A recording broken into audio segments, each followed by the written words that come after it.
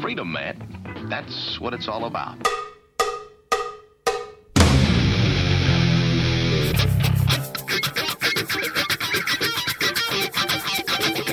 You've got to groove on freedom, like the good book says.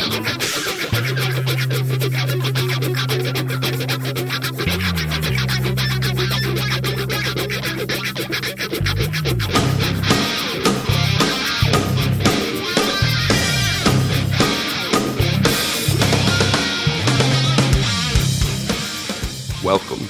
You are listening to What on Earth is Happening.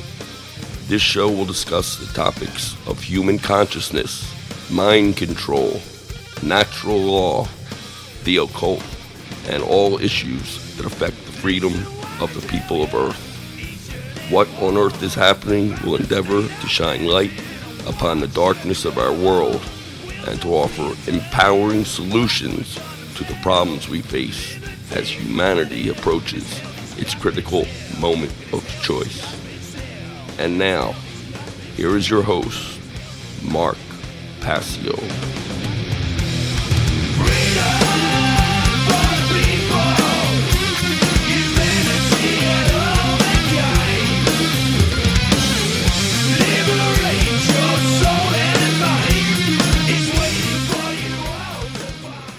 Welcome, one and all. You're listening to What on Earth is Happening here on Republic Broadcasting. I'm your host, Mark Passio. My website, whatonearthishappening.com. Today is Saturday, May 24th, 2014. We're live here every Saturday evening from 10 p.m. to 1 a.m. Eastern Time. That's 9 p.m. to midnight Central Time. And tonight on What on Earth is Happening, your calls, you, the listeners, are going to make the show because I'm going to be taking your calls throughout the entire show this evening. Any questions, any comments, any speculations, any concerns, any predictions, anything you want to talk about, all topics are fair game. There are no taboo topics here on What on Earth is Happening. If you have any questions about anything that I've covered in the past that you want clarification on, I'd particularly like to hear from you on that. I get so many questions via email. It might be even possible we could take a couple of email questions from, a lot of the questions that build up in my inbox on a daily basis, because I do get a ton of email and don't always have the time to answer a lot of it because it's such a high volume of mail comes in constantly. But now is your chance to ask anything you want of me right here live on the airwaves. So let me give the call-in number for people to start getting in the queue. The number to join us here on What on Earth is Happening this evening, 800-313-9443. Once again, the call-in number to join us with your questions, comments, speculations, concerns, predictions, anything you want to talk about, 800-313-9443. It should be a pretty interesting show this evening. I know when I do a call-in show, it usually is. And next weekend, I will not be on the air, of course, because I will be live in St. Louis, Missouri, giving my one-time only all-day seminar entitled Streetwise Spirituality. Streetwise Spirituality, what does it truly mean to be awake? The subtitle of that seminar. It's going to be a one-time only all-day seminar, Saturday, May 31st, 2014, at the Arden Mead Center. The Arden Mead Center is at 17 Selma Avenue in St. Louis, Missouri. The doors will open at 9 a.m. The morning session of the seminar begins at 9:30 a.m. approximately, after people get settled. We'll have a lunch break at about 12:30, so the morning session will last for about 3 hours. Then an hour and a half for lunch, and then we'll resume with the afternoon session of the seminar at about 2 p.m., going until about 5, and then we'll have a question and answer session from 5 p.m. on. The advance tickets for this seminar, only a $20 donation. You can call 314-488-4454. Once again, that number to purchase advance tickets, 314-488-4454. Or you can email Ray Mumme, that's RayMumme, @gmail.com. email raymummy@gmail.com to purchase tickets. At the door, tickets only an additional $5 for a $25 donation if you're purchasing your tickets at the door. So really looking forward to be in St. Louis next week. It'll be the first time I've ever been there, and what a great way to check out the city and its people by giving a live one-time only seminar there on what does it really mean to be awake. Not this new age variant of what being awake means, but truly being streetwise conscious, really knowing what's going on in this world, really understanding the balance that must be struck between employing the non-aggression principle in one's life and understanding the self-defense principle. That's really what it does mean to be enlightened. It really is what it means to be a balanced individual, to have both the sacred feminine principle and the sacred masculine principle at work within your consciousness. And I want to say thanks to Joe from Kansas City for providing 4 tickets for giveaway on the show here over the past couple of weeks. And I want to once again congratulate our 4 winners, Swami Shivananda Giri, Mark from Ohio, Jason from Illinois, and Patty from Illinois, who won the trivia contest to win the 4 giveaway tickets. Really looking forward to seeing all of them in St. Louis next Saturday. So I just want to let people know there is a support donation button on the What on Earth is Happening website. If you're in a position where you can give a little bit of assistance, you can click on the support donation button. If you have found value in the information that I've provided here on the What on Earth is Happening radio show and on my website, whatonearthishappening.com, there is a support donation button on the website on the left-hand side. You can click that to make a voluntary donation in a number of ways. So, with that having been said, let's see if there is anybody holding on the line yet. I don't think so, not yet. Let's give it a little bit. Let's give it a little bit of time, but we will get to some callers in hopefully the next segment.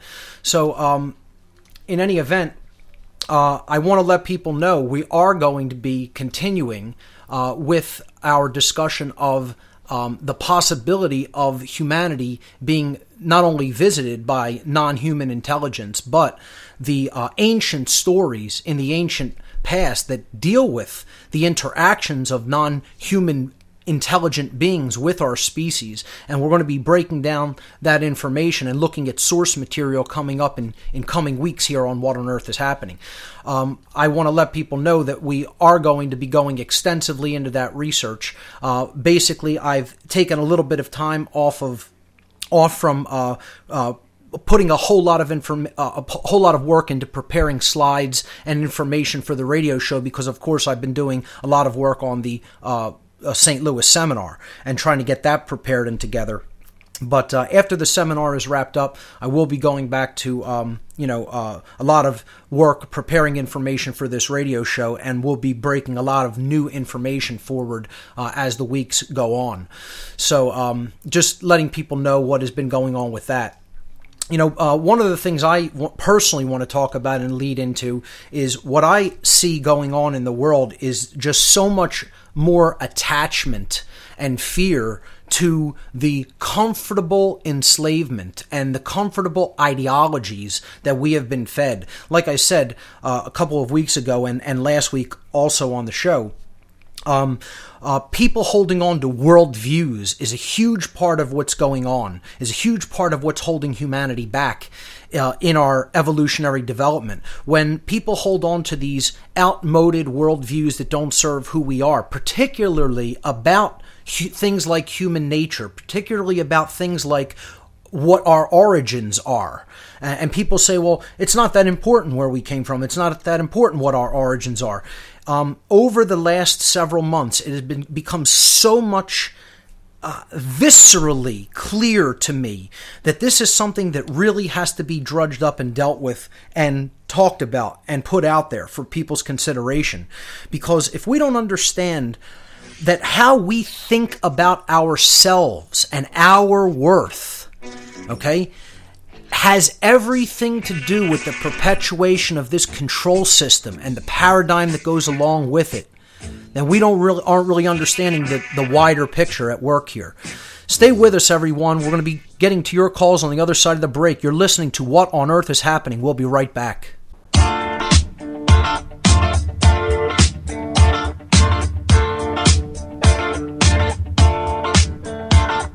We don't need no education.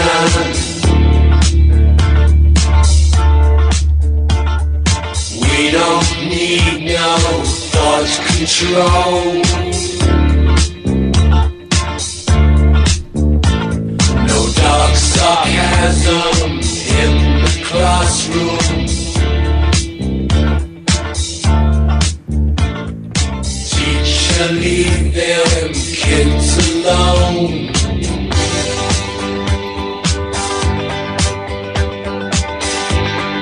Hey!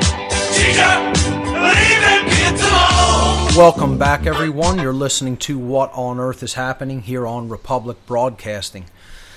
So before the break, I was just briefly talking about worldview and how it really sets the tone for everything that's going on. If we can't imagine that anything could possibly be different than how it is right now because we have accepted a worldview of the complete dismissal of free will due to either a left-brained, scientism-based paradigm of so-called quote-unquote evolution of the Darwinian model, that says we're basically at the mercy of genes and that's our lot in life, whatever hand you got dealt there. There's nothing that's beyond that. And, therefore, the human condition, if it's just inferior in that regard, somehow can't be changed. We just are the way that we are eternally. Consciousness is left at the door. We're at the mercy of our genes and, dismiss the ability to create change through consciousness and free will.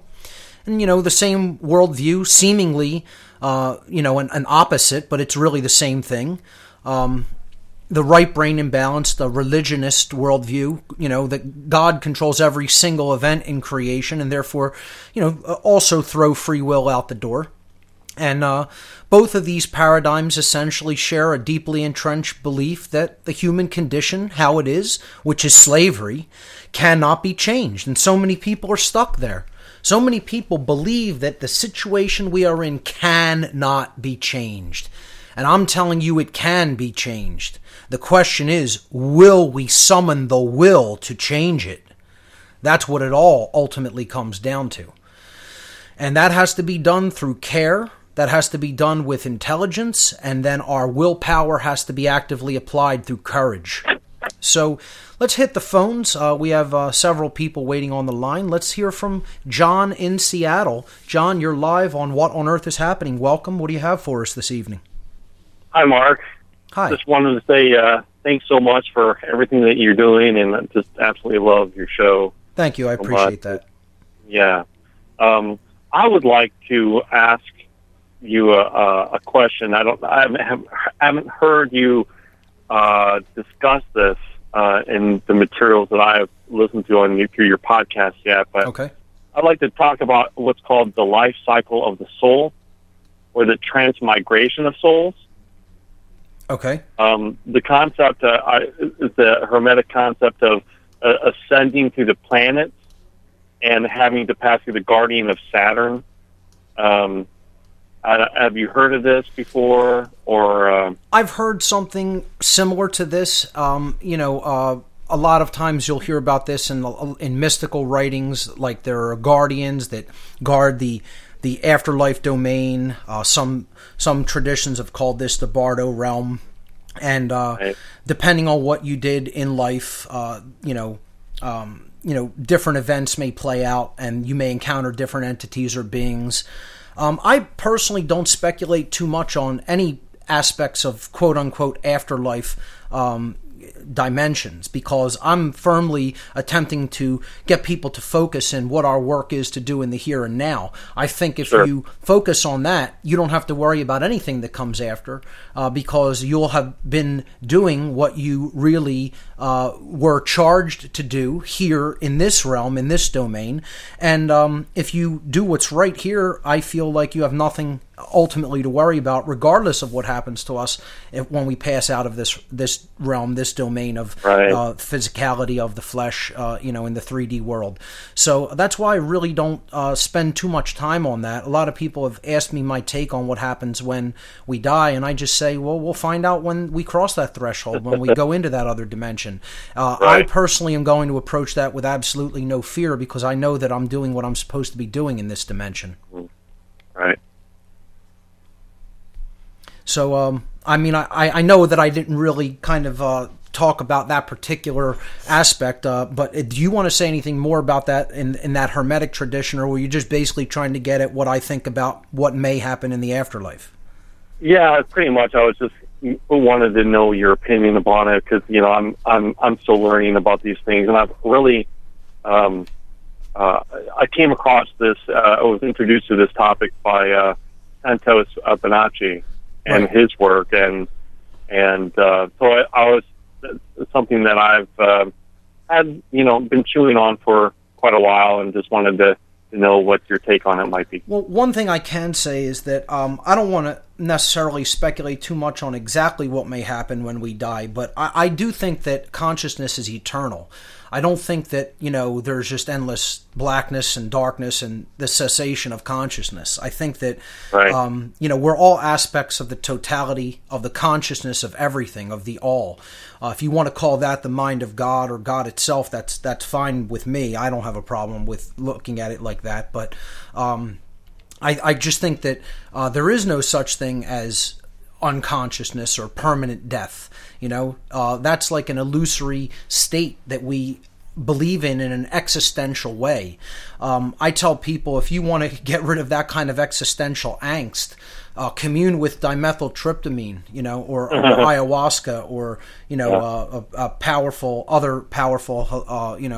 entheogenic substance, and I think that will allay some of those fears, because it will show you how really spectacular and amazing the other realms of consciousness can be. And people will say, well, that's all just connected to the brain and the electrochemical interactions within the brain. But I don't think those molecules that are very simple, basic indole molecules in a lot of those compounds, I don't think that they're complex enough to create an experience that rich and filled with spiritual experience. I think that is there, and those compounds are just like kind of an antenna receiver to let you pick up on that channel, so to speak. Right. So I think consciousness is just essentially what everything is, and I don't think that ever dies and goes away. I think it's always there. I think it just changes forms, and I think we will find out what form it will change into when we do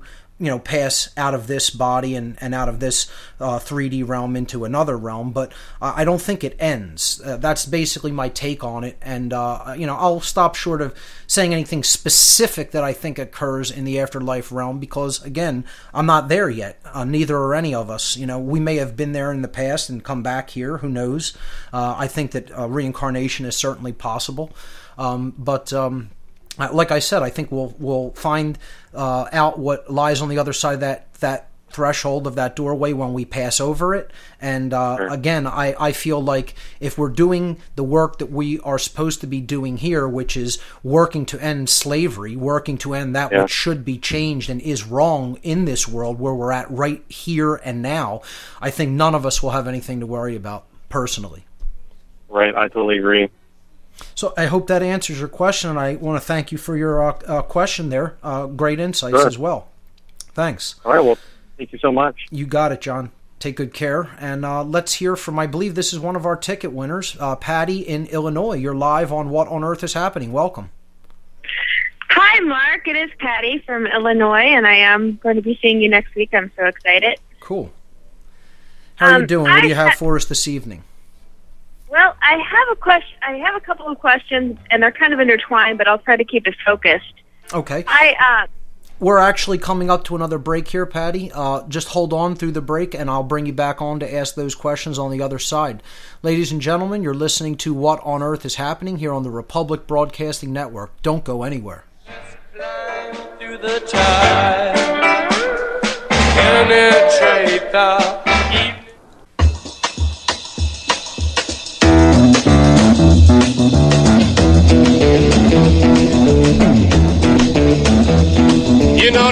destroys the night. Night divides the day. Try to run, try to hide. Break on through to the other side. Break on through to the other side. Break on through to the other side, yeah. Welcome back, everyone. You're listening to What on Earth is Happening here on Republic Broadcasting. I'm your host, Mark Passio. My website, whatonearthishappening.com. Tonight on the show, all open lines. Anything you want to talk about, your questions, your comments, your concerns, your speculations, your predictions. For all 3 hours here tonight on What on Earth is Happening. The call-in number to join us is 800-313-9443. Once again, the call-in number to join us here this evening on What on Earth is Happening, 800-313-9443. We were talking to Patty in Illinois. Patty, are you still with us? Yes, I'm still here. Okay, go right ahead. I wanted to ask you a little bit about natural law, free will, and the role that animals play in all of this. I've heard previous podcasts where you've talked about, animals and whether or not, for instance, and you mentioned in one podcast the documentary Earthlings. Yes. Which I have seen. I own that DVD, and it is incredibly hard to watch. And that was one of the major things that helped me decide that I no longer wanted to partake in that industry. So I do consume a vegan diet. But how do animals play a role with their own kind of ability to have free will and how humans interact with them?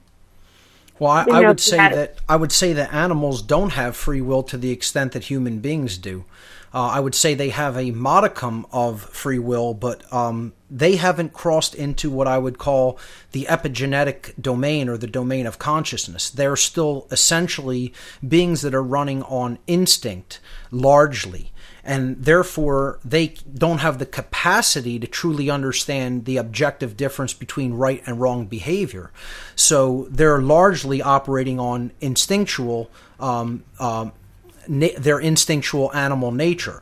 We have that instinctual animal nature, but we've also been gifted with a mind that is capable and is advanced, in its development to the complexity where it has the capacity to understand the difference between right and wrong modalities of behavior. And that's what makes us bound by natural law. When you step into that realm of the capacity for knowledge, then you are also taking on the responsibility that goes hand in hand with it. That's why I tell people you cannot look at the animal kingdom and say, well, animals do this to other animals, so therefore it must be okay for human beings to do this to animals or for human beings to do this to other human beings. And that's an absolutely flawed, illogical, fallacious argument. It's a logically fallacious argument. We are held to a higher standard than the animal kingdoms because we don't just have the instinctual response mechanisms that animals do. We also have the higher thought functions that human beings have been gifted with as a result of our developmental, natural evolutionary progression, the development of our species in consciousness. So because we've crossed into that epigenetic domain where we have the capacity for holistic intelligence, that makes us bound by the laws of morality. So that's where I would say the human beings and animals different. You cannot apply natural law as I'm talking about it to the animal kingdom and say, well, hey, that lion's going to have a lot of karmic debt coming down upon it because it took down that gazelle on the plains of Africa and devoured it with its pride. No, it doesn't. Natural law doesn't work that way for the animal kingdom. If a human being went out and just hunted another human being and cannibalized it, yeah, there's going to be a lot of karmic consequence because of that, because we are held to a higher account because of our level of complexity in mind. So I hope that really explains my take on how natural law fits in with the human species as opposed to the animal kingdom. We are more than just any other animal. One thing I do want to say regarding your first comment on not choosing to consume animals or animal products for food. I am in the process of going full vegan. I'd say I'm about 98% there. My last holdout is I'll still have a piece of pizza every now and again, but I've found a good vegan pizza place in Philadelphia where have been ordering from. So I've been moving toward going full vegan to eliminate the suffering that goes along with the other animal products, as well as just the meat industry as well. So that's something that I'm been transitioning to, and I'm almost completely there.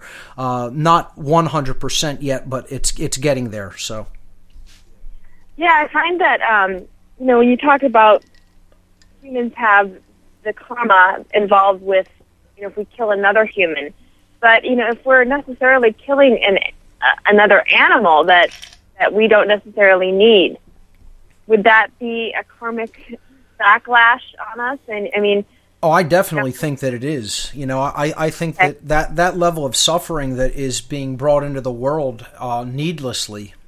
And, people will still debate and argue, well, we need this animal product in our diet. It's pretty much been conclusively proven we don't really need meat or animal products in the human diet. It is very, very possible to live, especially in the modern world, with the way food production and flow happens in the world, to live without any animal products in the diet.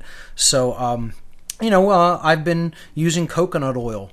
Instead of butter. I've been making non-dairy ice cream. I got a homemade ice cream maker, and I make great non-dairy ice creams with fresh produce and coconut milk as a base, or almond milk as a base. I've been buying almond-based cheese and shredding that over pizza, or making a grilled cheese sandwich with that quote-unquote cheese. There's a lot of good and easy substitutes when it comes to how we can supplement our diet with non-animal based products that are just plant-based. So I think that the argument that consuming animals and animal byproducts in the ways that we do is as being necessary doesn't hold much water for me. And it's a controversial stand because people are so attached to it. Like I said, carnism is a religion. Eating meat is a religion. No, literally, it's something that we're so attached to. It's a programmed behavior that we don't even think about because it's been so ingrained in us from the moment we've been born, essentially. Well, I agree wholeheartedly, and the more I've gotten into the vegan diet, I've been a vegan for over 5 years now, and I'm getting more attracted to just eating very simplistically, like very just fruit meals. One fruit at a time.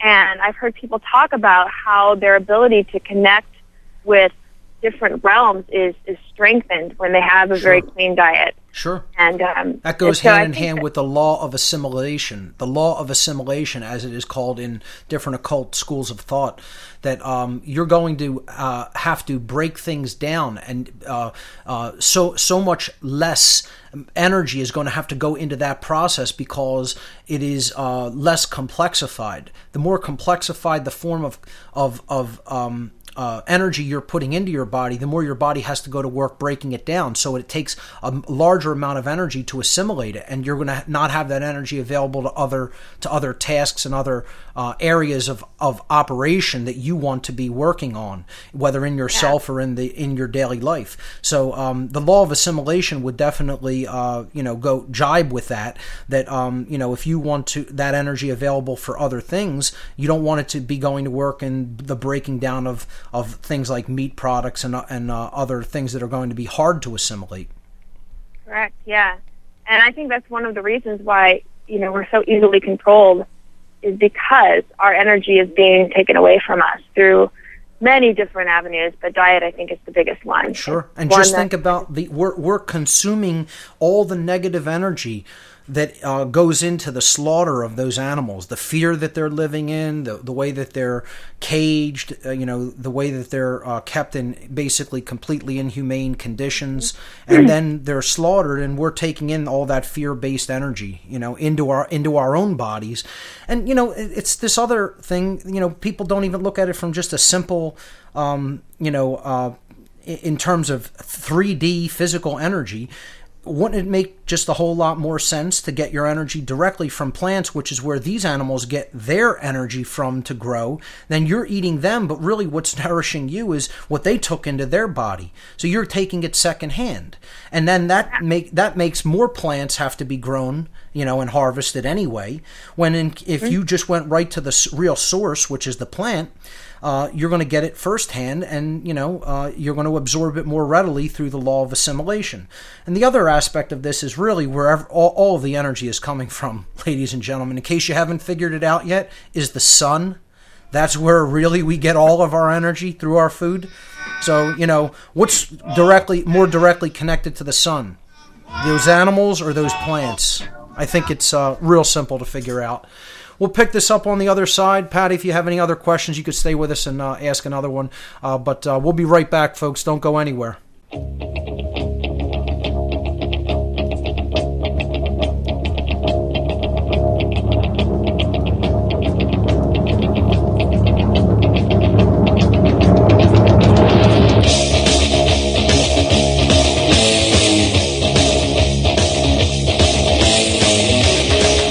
Welcome back, everyone. You're listening to What on Earth is Happening. I'm your host, Mark Passio. My website, whatonearthishappening.com.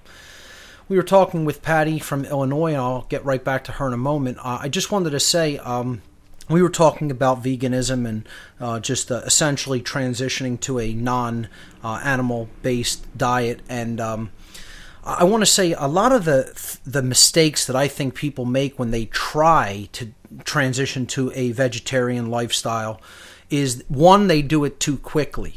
And I don't think this is something that you should just go cold turkey on. I've said this before on my shows.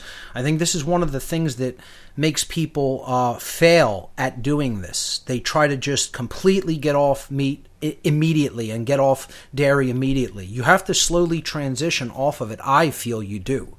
You don't want to make really quick, sudden, abrupt changes to the chemistry of the body, okay? The body is a complex mechanism with a lot of chemical interactions taking place within it, and anything you do immediately, right away, 100% cold turkey is going to be a shock to the whole system.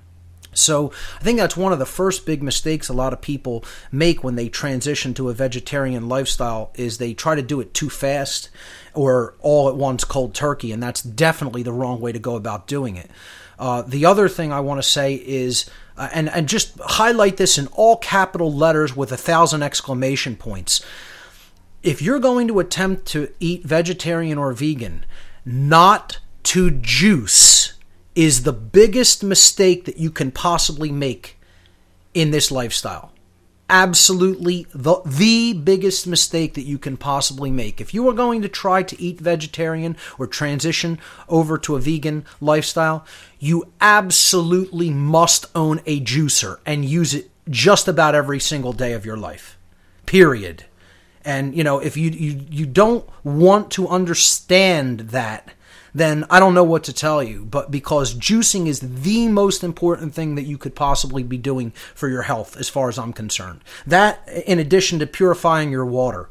You got to purify water, and you got to get on to good juices. I mean, right now I'm drinking a big glass right here of carrot, kale, spinach, cucumber. I mean, you drink that juice every day. I'm telling you, people will say, where does your protein come from on a vegetarian or vegan diet? Right there. And I guarantee you I'm getting more than you just ate in that steak, probably. Okay? Spinach, carrots, kale. I mean, you name it. Any leafy greens are going to be getting protein. Definitely in spinach. Definitely in carrots also there's protein. Kale, you're going to get probably more calcium than drinking any kind of milk. Vitamin A and C.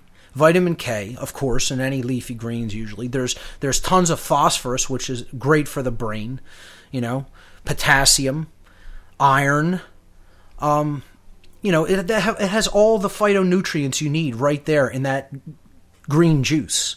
And here's the secret, folks. If you're going to juice, greens, put a carrot through with the greens.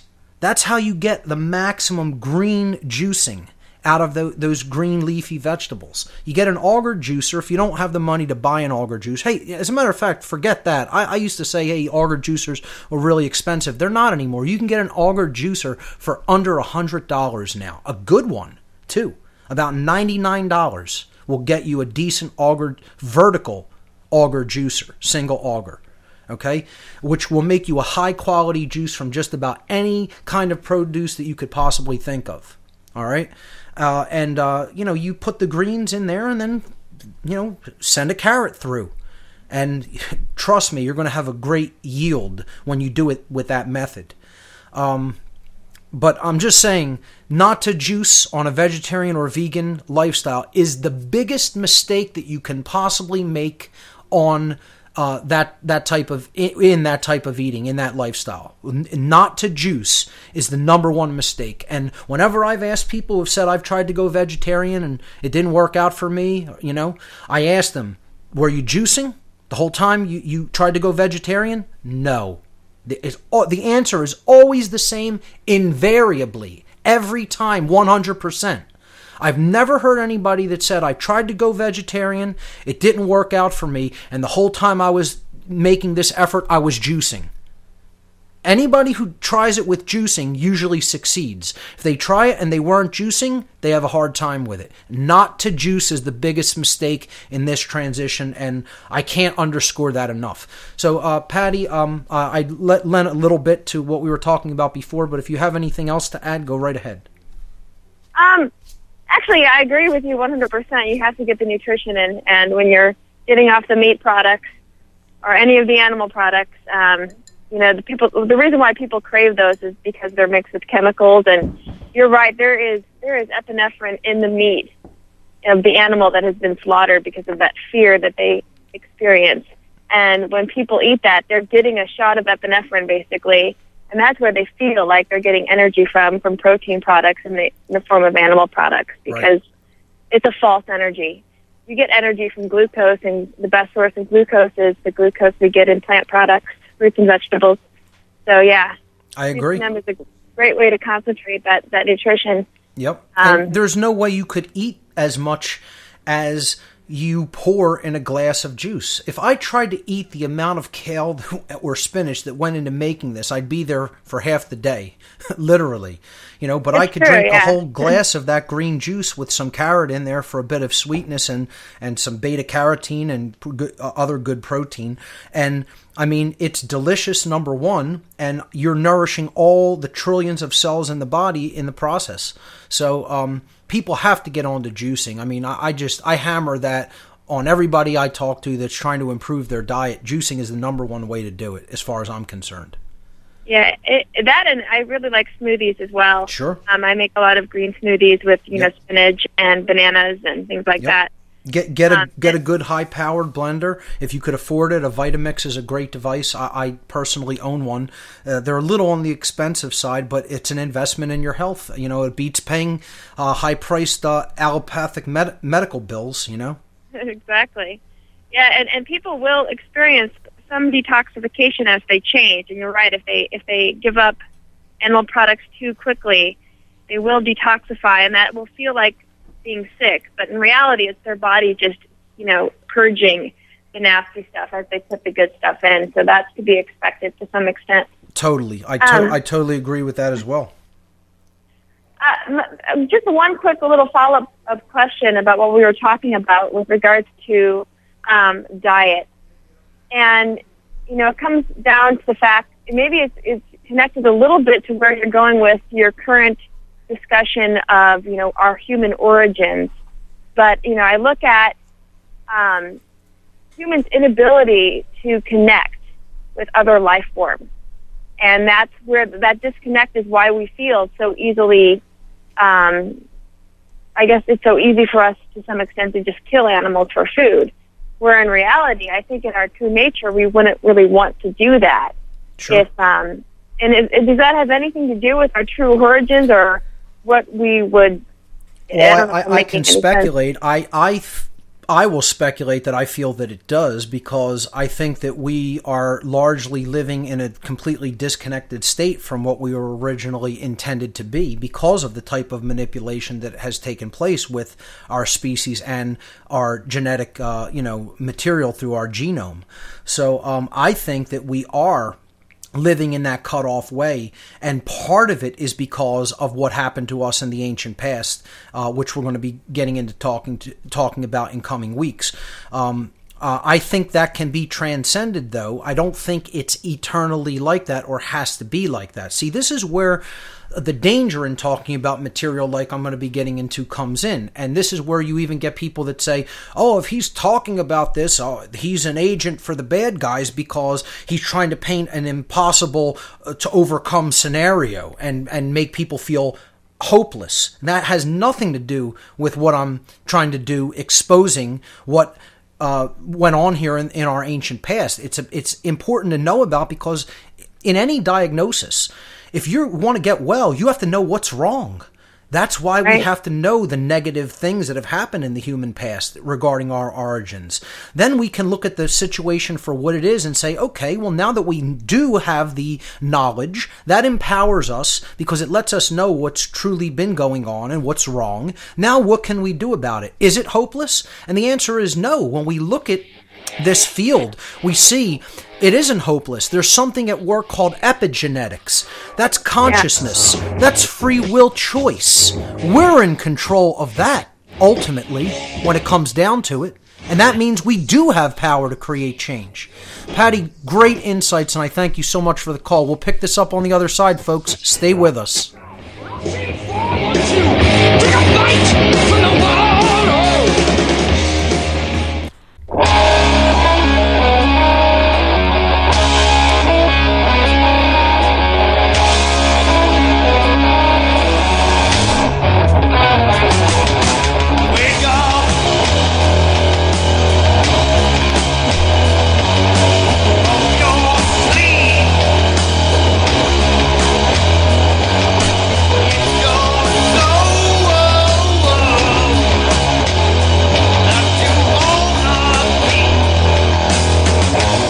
Welcome back, everyone. This is What on Earth is Happening. I'm your host, Mark Passio. My website, whatonearthishappening.com. Tonight on the show, open lines. Anything you want to call in to discuss, any questions that you want to ask about my work, anything that I've covered up to this point, any comments that you might have, speculations, concerns, predictions, anything you want to talk about, any topic is fair game. And there are no taboo topics, as always, here on What on Earth is Happening. The call-in number to join us, 800-313-9443. Once again, the call-in number to join us here tonight, 800-313-9443.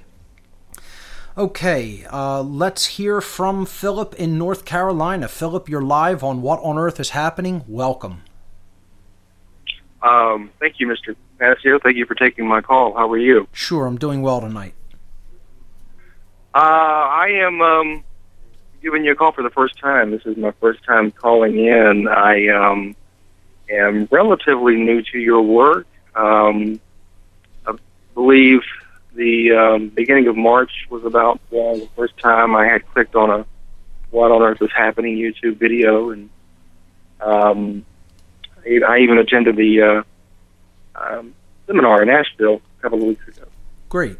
I've been kind of shy and to your information because I have yet to hear up until about a day ago when I listened to an interview that you did on September the 12th, 2012 on Down the Rabbit Hole with Popeye. In regards to September the 11th and directed energy weapons. Right.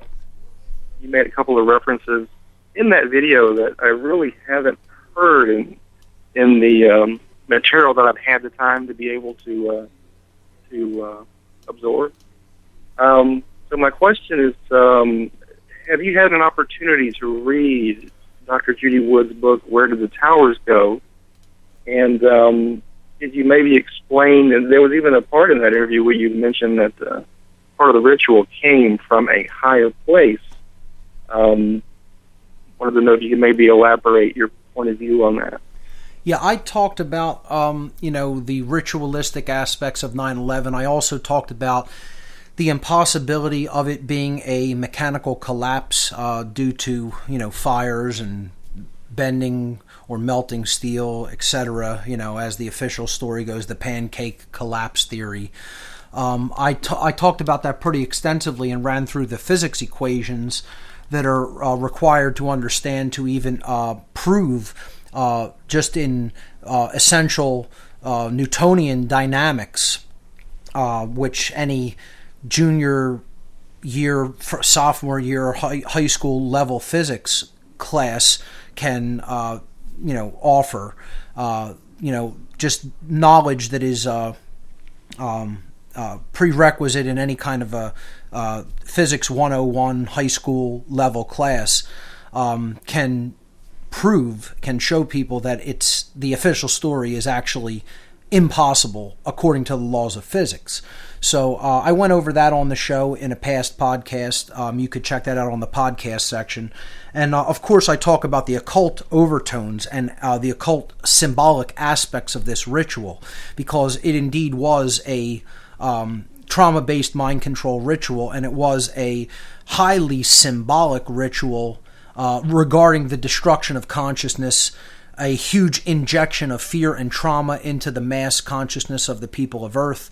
And of course, there are other even darker occult elements to this. If you really ask me my take on what this ritual was about, again, in the work that I did covering the ritualistic aspects of this, I consider this what is known as a grand rite of manifestation. This is a high-level occult dark working, a dark occult magical working that is what I refer to as chaos sorcery. And it is what is referred to in dark occultism as a manifestation rite. It's something that is there to cause such extreme havoc and chaos in other people's lives that essentially, since you are going to steer that chaos and you're going to steer that trauma, you're going to end up manifesting what you want to manifest as a result of your management of the chaos. Hence, I call it chaos sorcery. It's not what some people have termed chaos magic, different takes on what that is. But I call it chaos sorcery because to delineate between the usage of energy in a positive connotation, which you might term magic, or the usage of influence in a positive connotation, I define magic as the art of influencing the will, influencing change to occur in accordance with the will, but the will of creation being that will. You're not influencing things according to your own selfish desires or your lower will. You're trying to create change in accordance with what the universe is trying to create, which is the advancement of consciousness, the advancement of freedom, the advancement of morality. And I call this chaos sorcery because sorcery is the manipulation of consciousness or manipulating things to create change in accordance with the lower will, to get what you want out of it. Hence, they call this a grand rite of manifestation. And this is something that obviously requires many, many people coming together to work together on. Of course, it required a conspiracy. Conspiracy simply means those who have come together in like spirit. That's all it means. We get the word respire, meaning to breathe, from the Latin spiro spirare, okay, which means to breathe in Latin. Okay, it's where the word spirit is derived. Spiritus. Spiritus in Latin comes from that verb, spiro, spirare, meaning to breathe. To have the spirit within you is to have the breath of life within you. Okay, and when we put this together with the Latin prefix conspirare means to breathe together. So conspiracy means those who are acting in like spirit. That's all it means. People make this grand idea of what a conspiracy is. All it means is that few people of similar mindset came together to accomplish something together. That's all it ever has meant. So, of course, this was a conspiracy because, people in the military-industrial complex, people in the high-level banking and finance world, people in, black ops aspects of government, people in intelligence agencies, of course, they all had to come together to make this PSYOP work and to fool enough people for a short enough amount of time or a long enough amount of time to get their agenda across, in other countries and in this country, which is draconian takeover of people's rights and, constantly, whittling away at people's rights day by day, month by month, year by year. So, but I definitely think that directed energy weapons might have played a role. I think this may have been what better time to bring out some type of a new technology and show it to the rest of the world. And not only that, you're doing it on your own people. It puts this fear, it strikes fear into your so-called opponents, the administrators of the farms next door, called nation states. Let's strike some fear into them and say, look what we're willing to do to our own people to justify going in and taking resources from another country and, putting more draconian measures, laws into effect, here at home. We're willing to do this to our own people. What do you think we'll do to you? That's why I think, ultimately what this was all about. So what better way to do that than to bring out a new piece of weaponry that you're showing on the grand scale to the leaders of the other countries that you don't want to get in your way. Okay, you're saying, hey, here's what we have at our disposal. We're willing to use this on our own people. Imagine what we'll do to you. So that's kind of my take on it. But I'll let you ask another one on the other side of the break. Stay with us, and we'll be right back after this quick break. Ladies and gentlemen, you're listening to What on Earth is Happening. Stay with us.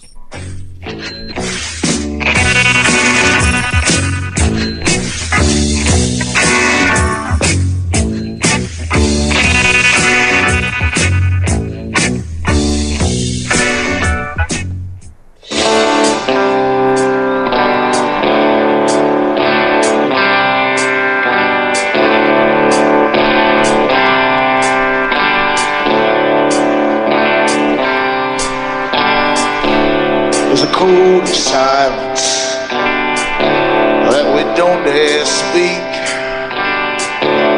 There's a wall between us and a river so deep. We keep pretending that there's nothing wrong. There's a code of silence and it can't go on. Welcome back, everyone. You're listening to What on Earth is Happening here on the Republic Broadcasting Radio Network. I'm your host, Mark Passio. My website, whatonearthishappening.com. We were talking with Philip in North Carolina, who was asking a couple of questions about the possibility of directed energy weapons being used on 9/11/2001. Philip, are you still on the line with us? Yes, sir. I'm still here. I wanted to ask you if you yourself had a chance to read Dr. Judy Wood's book, Where Did the Towers Go? I have not read the book. I have watched her presentations. I think I saw the new Hiroshima and another presentation she gave at a conference, but I have not actually read the book Where Did the Towers Go presently. The reason that I asked that is because in order for someone to ask themselves the question, what on earth is happening, I think something has to happen to that person. I'm here talking to you now. I am absorbing your information, as are others, just like everybody in that conference in Asheville had a reason for asking themselves what on earth is happening. And for me, the most important thing that's happened in my lifetime, possibly ever, would be 9/11. Right. So when I try to direct people to the objective truth about life, I can't think of a better way of showing them the truth than by giving them that book. Sure. I think that's a great plan of attack personally, because 9/11 was one of the most transformative events in our times, and like the saying goes, I believe Michael Tessarion coined this one. He said, did 9/11 wake you up? Did it shake you up, or did it wake you up? That's the two effects that it had. Did it put you into deeper fear, or did it show you what was really going on in the world? And for you, it sounds like it woke you up and it showed you what was really going on in the world, and just how dire of a situation this is when things like this could be going on right under our noses, and still people are caught unawares and still don't really understand the ins and outs of it. And I think that's why we have to keep pressing forward with this as a main issue. This is one of the staple core issues of our time as far as I'm concerned as well. I think you're right on point with that, and I don't think we should let this go. It's not something that's in the past.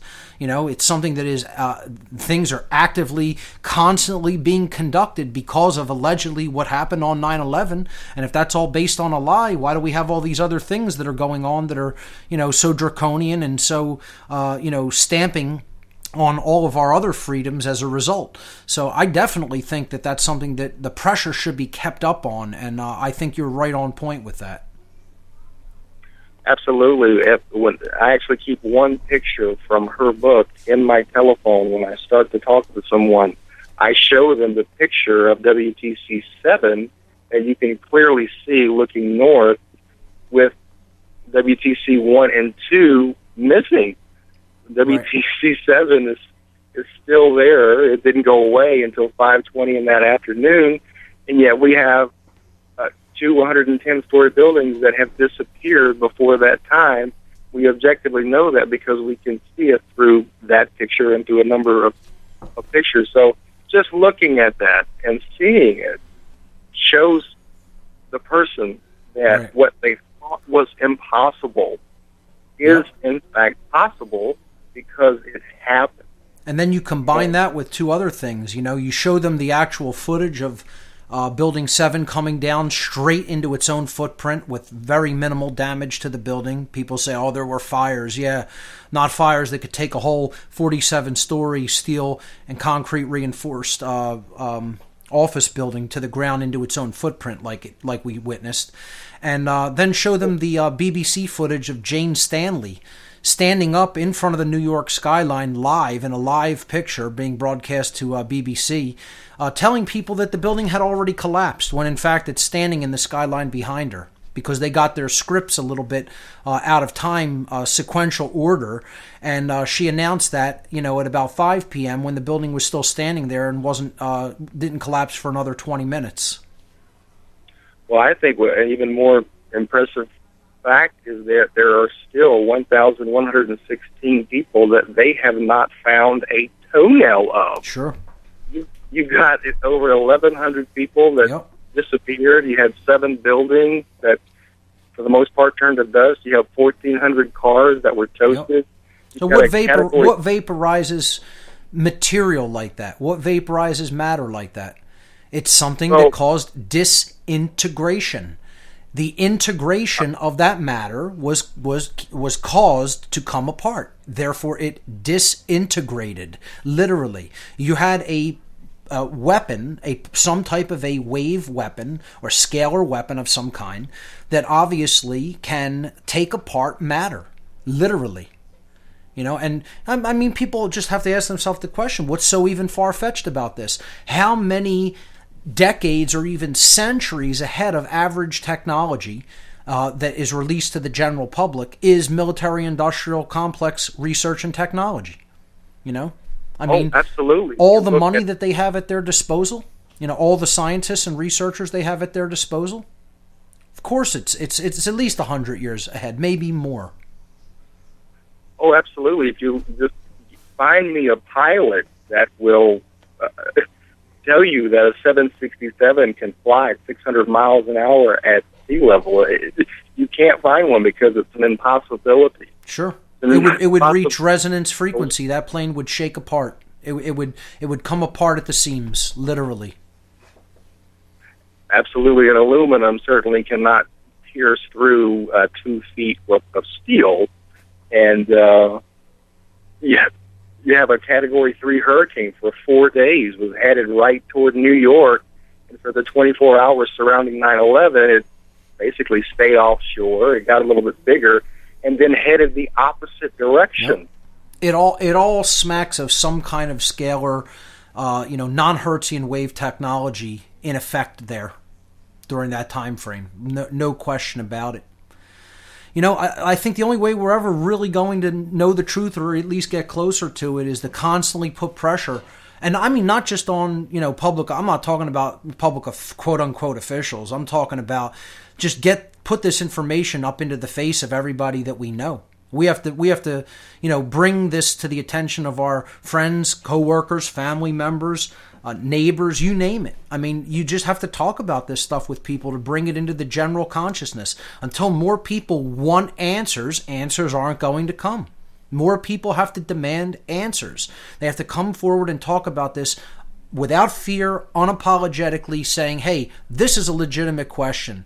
There's nothing wacky or strange in asking these questions. This is talking about basic laws of physics and mechanics that cannot suspend themselves like this. And that's what the official story asks you to believe. The official story is the conspiracy theory and the religion, folks. I mean, that's asking people to believe that laws of physics can suddenly suspend themselves. That's absolutely requires much more faith and belief than believing that there may have been some unknown technology at work that was used by the military-industrial complex to stage this grand event so that they could go in and war on other countries and take whatever resources they want from them. I mean, that to me makes a whole infinitely lot more sense than 19 so-called radical Islamicists with box cutters made NORAD stand down and basically flew 2 planes into buildings and collapsed 3 in the process into their own footprint. Philip, great points. Thanks so much for the call. We'll pick this up on the other side, ladies and gentlemen. You're listening to What on Earth is Happening.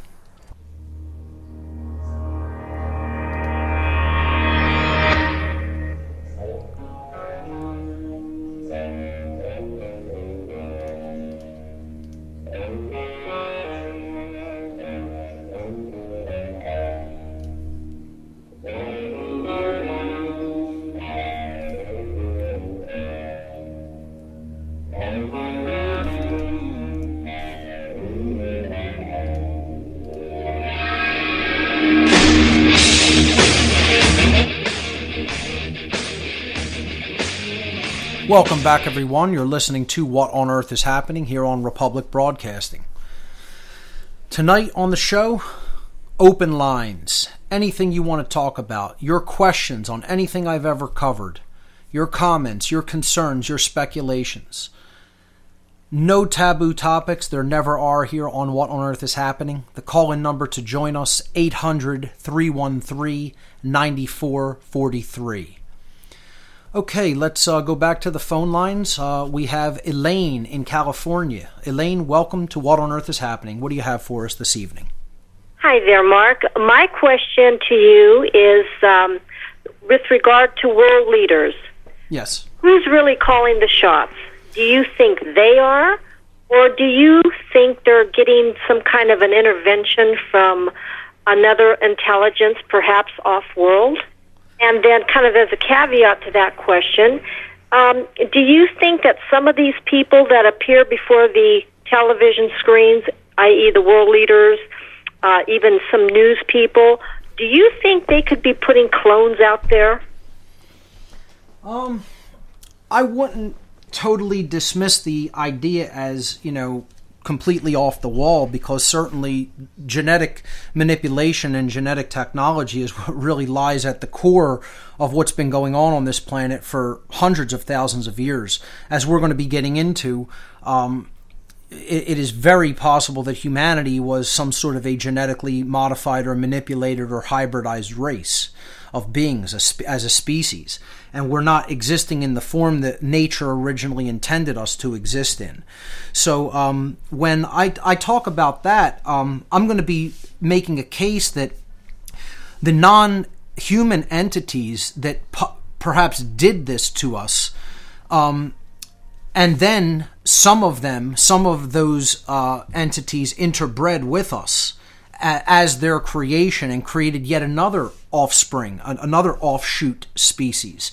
So you could say that these purebred non-humans came here, wanted to use us as a resource, okay, hybridized us with some of their own genetic material, and then in interbreeding with us, they created this other offshoot that the ancient peoples described these beings as gods. They came from the sky or another dimension or wherever they came from. They didn't know where they came from, okay? So they looked at them as supernatural beings or supernatural entities. And they considered that they were, for all intents and purposes, because of their advanced technology, gods. That they had magic. We look at an advanced technology, and as Arthur C. Clarke once said, any sufficiently advanced technology becomes indistinguishable from magic at some point. And that's how our ancestors looked at these beings, that they were supernatural entities or gods of some kind. Gods with a small g, not meaning the God of the universe, the God of creation, the creator of everything, meaning, supernatural beings that seemingly could do supernatural tasks or perform supernatural feats. Of course, they were just exercising these feats through advanced technology. Now, when they interbred with their creation, with the hybridized species that they made, then they created what you might call a race of demigods or semi-gods, because they had the god's DNA in them and they bred with the regular human being as well. So it was a hybrid creation between the gods and the human beings that they had created. Now, these demigods, I feel, is what they used as an administration class, or you could say an intercessory class, as intercessors that went between the gods and the human beings. Okay? So that was the priest class, the original priest class, or you could look at them as the original kings, the original government. Okay? The people who were the intercessors on behalf of the gods for humanity. So in other words, when humanity had a gripe or concern about what was going on down on the planet, well, this administrator class, that was the interbreeding between the gods and the humans, they basically administrated the dispute, the quarrel, the situation. This was the original priest class. It was the original, again, administrative class or governmental class. They settled disputes. They ruled the people, essentially. And, because these beings were kept very primitive, they weren't, allowed to basically know about the high technology of the gods or really how it operated. You had some of them that had to perhaps perform some type of duties to upkeep some of the technology that was brought down here onto the earth. So some of them had to know a little bit of it. And that was kept very secretive because of the consequences for, basically giving that out or revealing that, that was being shared with any of the humans. But this other class of beings, these demigods, they were the ones who ultimately had a whole lot of knowledge because they were, largely the same as the gods. Not exactly, you wouldn't call them purebred, but they had more of the gods' bloodline in them, more of their genetics in them, and obviously more of their capabilities. So this is who the original, governmental rulers, the kings of the ancient world, the priest class of the ancient world, and then eventually, as they bred with humans and as they continued on their own bloodlines, they became what I would call the dark occultists, the generational dark occult class that has essentially ruled the world ever since. So I'm not necessarily saying that they're totally that these other beings are still totally calling the shots here, but certainly their progeny is. Their progeny is who came into power, and maybe when these more purebred beings left here, if they completely did, I'm not saying that has to be the case. I'm open-minded to suggesting that, or speculating that perhaps there still is interaction with some of these original quote unquote gods, these I want to find a new name for them. I like the name farmers personally, because to me that paints a negative enough connotation, and it describes exactly what they are to me. I don't like the word custodians, as somebody like William Bramley used. The word gods, it's too close. Even we could say gods with the small g every time we use the word, but it still paints too much of a closeness in a connotation to the God of creation, which I don't even want to liken these beings to, because they're nothing like that. So I would just say the archons. The rulers. That's a great term for them. That's what a lot of other researchers have called them. I like that word also because of its context. A ruler over another being, a master over a slave, is what they basically were.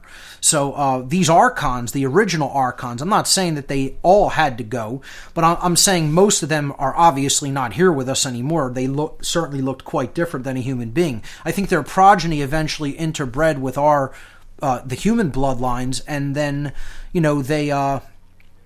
they just became the administrative class, which you could call the government, the priest class, the priest kings of the ancient world, and they basically their bloodline has ruled from the shadows ever since. And I would say that those occult lineages are still the bloodlines that are in control of the world today, as the administrators of the dark occult network of secret societies and dark occult traditions that are scattered throughout the world in a loosely knit network, but definitely an overlapping and integrated network that works through hierarchy and compartmentalization to accomplish its agendas. I don't know if that answers your question clearly enough, but that's kind of my overall take on who's ultimately calling the shots. It wouldn't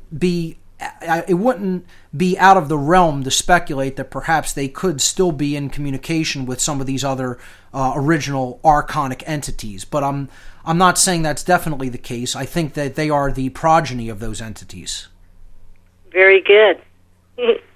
Very good. Well, now I can understand why it's going to be a real difficult situation to get people who are really steeped in their religions to ever ponder the possibility that we were genetically tampered with, because it goes against what their Bibles say, basically. But it actually doesn't. That's the thing. The thing is, they're just not really. They're reading it with a more literalist bent. They're reading it with a more religionist interpretation, as opposed to reading it from somewhat of a historical interpretation and allegorical, a mixture. It's all of those things.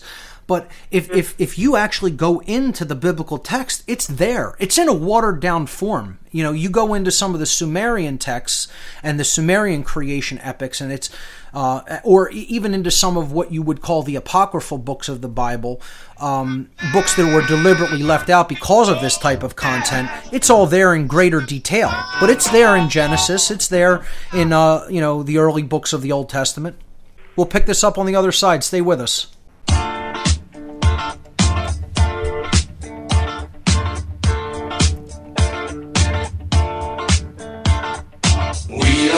Need no education.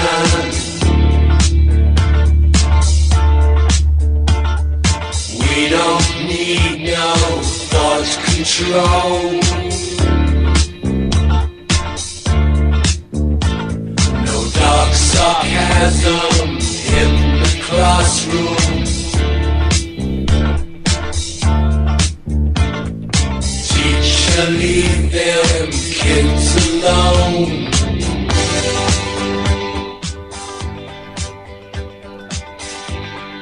Hey, teacher, leave them kids alone. Welcome back, everyone. This is What on Earth is Happening.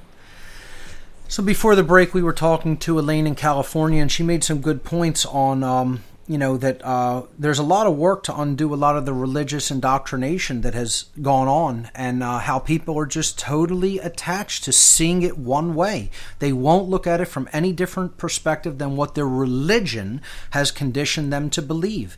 And it has nothing to do with pursuing truth in their mind. All it has to do with is, this is what my religion says. this is telling me don't look into this other alternative information because it conflicts with my religion. They can't see that that's a control system for the mind. It's a control system for consciousness. And they won't look at anything from an alternative point of view. When in fact, if they just looked at the details in some of these stories in the Sumerian and Akkadian and Assyrian cultures, you would see this story that is told in the Old Testament richly spring to life in a detailed form. And then you would understand what's being told in the Old Testament, and is unfortunately lacking the detail in the biblical texts, whereas the detail is filled in some of these other texts, and then the biblical texts make perfect historical sense in light of those other texts. But because they're told anything that's not canon scripture, it doesn't have the King James stamp of approval on it, there can't be any truth in that. And it's just it's a child's mindset. It's such a shame how religion has people's minds. It's just truly unbelievable. And it keeps going back to that. The theme of this show and my work keeps going back to breaking down the religions. Whether you believe in the cultural religions, meaning the so-called world religions of Christianity, Judaism, Islam, Hinduism, Buddhism, etc., okay?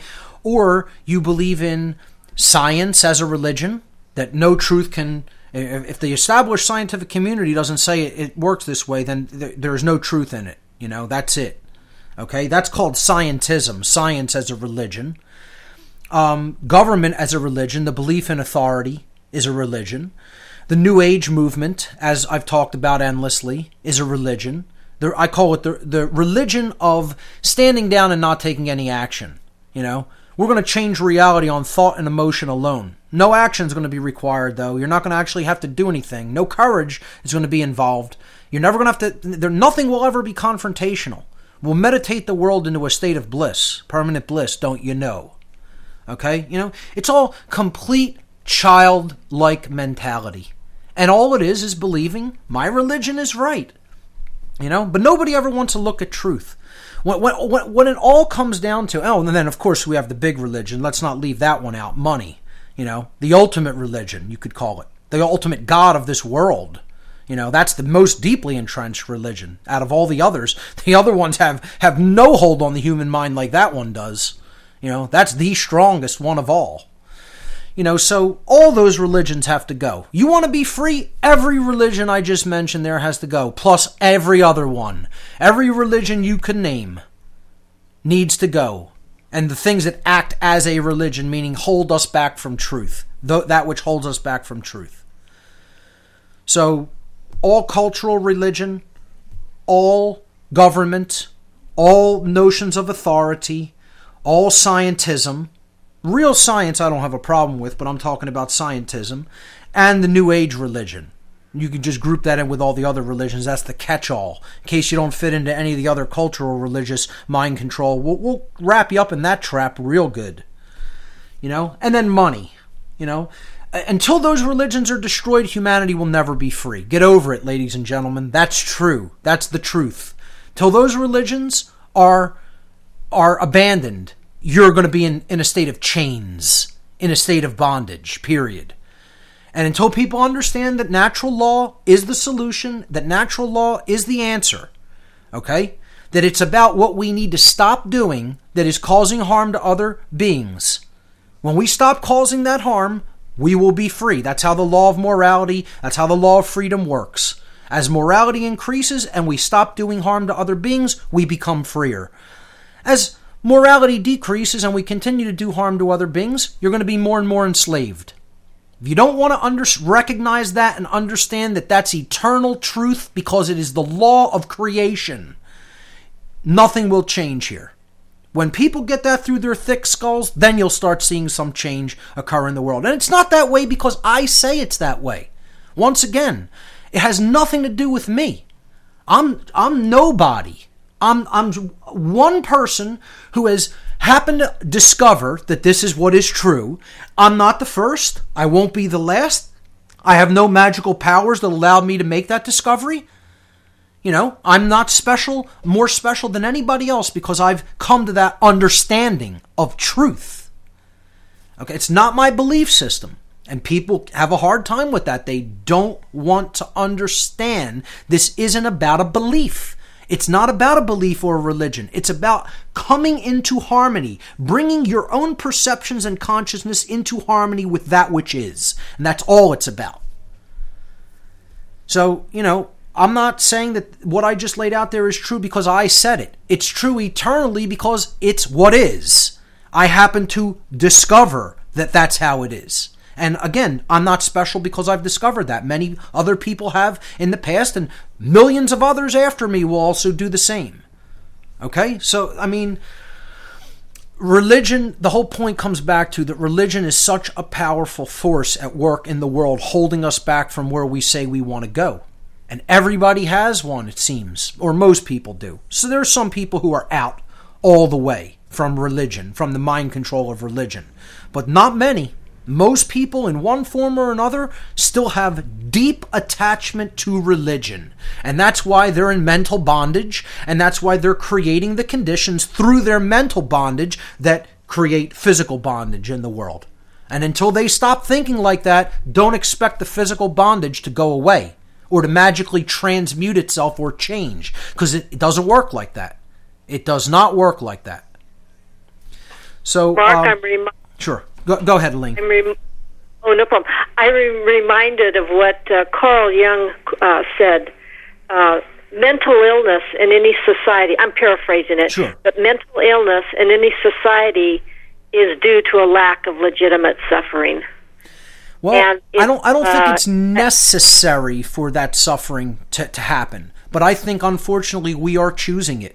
We don't love ourselves enough to want not to choose that suffering, if you can follow that line of logic.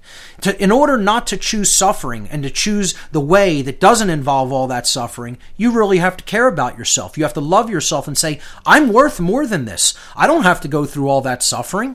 I'm better than that. I can learn what's true and then align my behavior to it. And then I won't have to go through all that suffering. But no, not humanity, because we hate ourselves at our core. We are self-loathing people at our core. And until that illness is healed, expect more of the same. We have to become into true self-love. You can't really love anybody else unless you truly love yourself. And if you want more suffering for yourself, of course you're not going to care about what other people are in suffering. You're not going to give a damn about that. You know, you don't care whether you're in suffering, let alone other people. I mean, why would we expect anything to be different in this world instead of it being full of suffering and slavery? You know, because we don't even care enough about ourselves not to want to go down that painful path. You know, so Elaine, great points that you've brought up here. Definitely give people something to really think about deeply. So thank you so much for the call. Thank you. Let's hear from Justin in New York. Justin, you're live on What on Earth is Happening. Welcome. Yo, what's up? Mr. Marcus Justin. How you doing? Hey, Justin, how are you? Good to hear from you. Great. No, I just figured, being you have all the questions going on tonight, I figured I had one for you. Sure. I basically have this friend, I think as you know, that's been trying to debunk you for a while, and he actually hasn't watched any of your work until just recently. He watched the Cosmic Abandonment video, right? And it's amazing. Let me just stop you right there. He hasn't watched any of my work, and he started with Cosmic Abandonment. Great. Yep. That makes a whole lot of sense, doesn't it? Sure. Let me throw this out at you, too. You're sitting down, because this is pretty amusing. He also told me he's only concerned with the chromosome 2, which is what my question is about. But before I get to that, he actually said, too, because I explained to him how even, let's just say, Mark is completely wrong on this topic. That's like taking a hubcap off a car and saying the car is not useful because the hubcap isn't there. Right. Yet he also said, though, that he wouldn't even care if that theory's true, but he's very adamant about proving you wrong on chromosome 2, just so you know. Well, I'm not saying it absolutely has to be 100% true, but I'll tell you what, it makes a whole lot of sense when you take it into consideration with all the other research that has to do with our origins. We'll pick this up on the other side. Justin, stay with us. You could ask another one on the other side of the break. Ladies and gentlemen, you're listening to What on Earth is Happening. We'll be right back.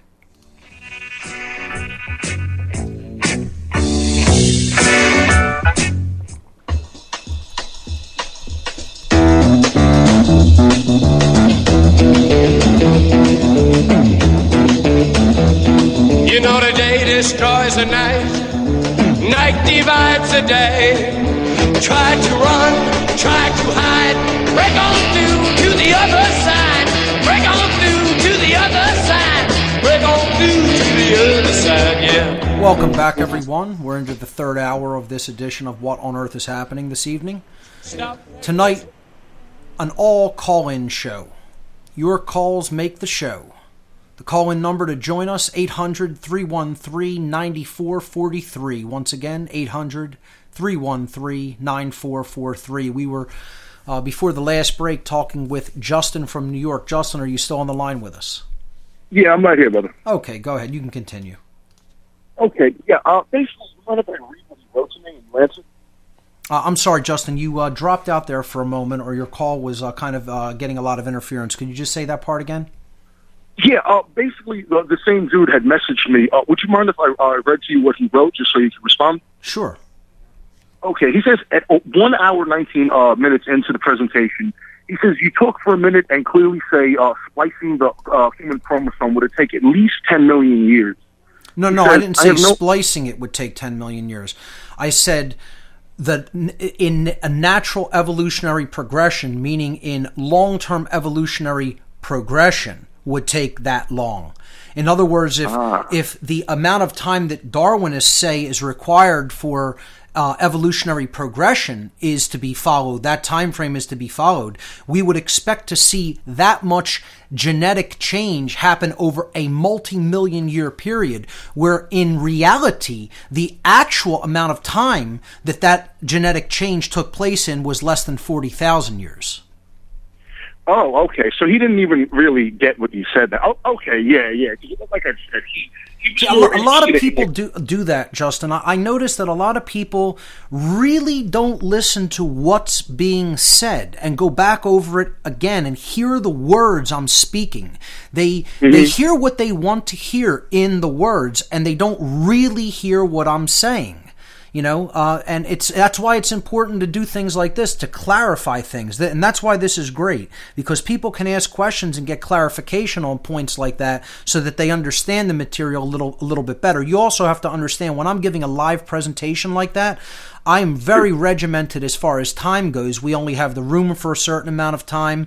You know, there may be other speakers on the agenda, etc. So you really have to keep to a time frame, and often that, you know, makes you have to rush in your presentation style. So, you know, if there's all day seminars where it's just me, I can kind of take my time and unfurl things kind of slowly.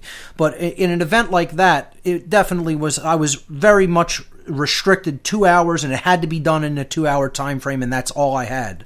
So, you know, just try doing a topic that big in 2 hours, or even approaching it in a way that makes sense. You know, it's a very challenging thing. I think I did a fairly decent job for the amount of time I had, but again, you kind of have to talk fast. I did make even a couple of mistakes in there with some names that I, you know, should have probably even noted in the notes to make corrections, but I think people will get the general, you know, gist and do the research on their own, and, you know, find the consistencies in it and find where there was a couple of errors in there as well. You know, I'm not perfect. I make mistakes when I give presentations too, but I try to do my best when I'm up there in the time that I'm allotted.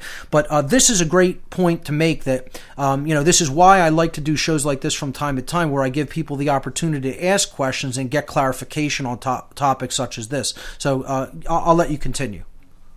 Yeah, no, actually, I mean, I've been watching videos and stuff like this for years. In my opinion, that was the best of all the ones I've watched. That's kind of why I was like, oh, this guy knows what he's talking about. Yeah, but definitely not a place to start. You know, if I had to tell people to look into some of my material, I certainly wouldn't tell them to start there. As I always say, go back to my podcast and listen forward from number 1 forward, because that's where you're going to get the full tapestry of the information, and it's going to be, you know, basically rolled out over a slow, stepwise progression, and the tapestry will eventually come into place as you listen to more and more in order at your own pace.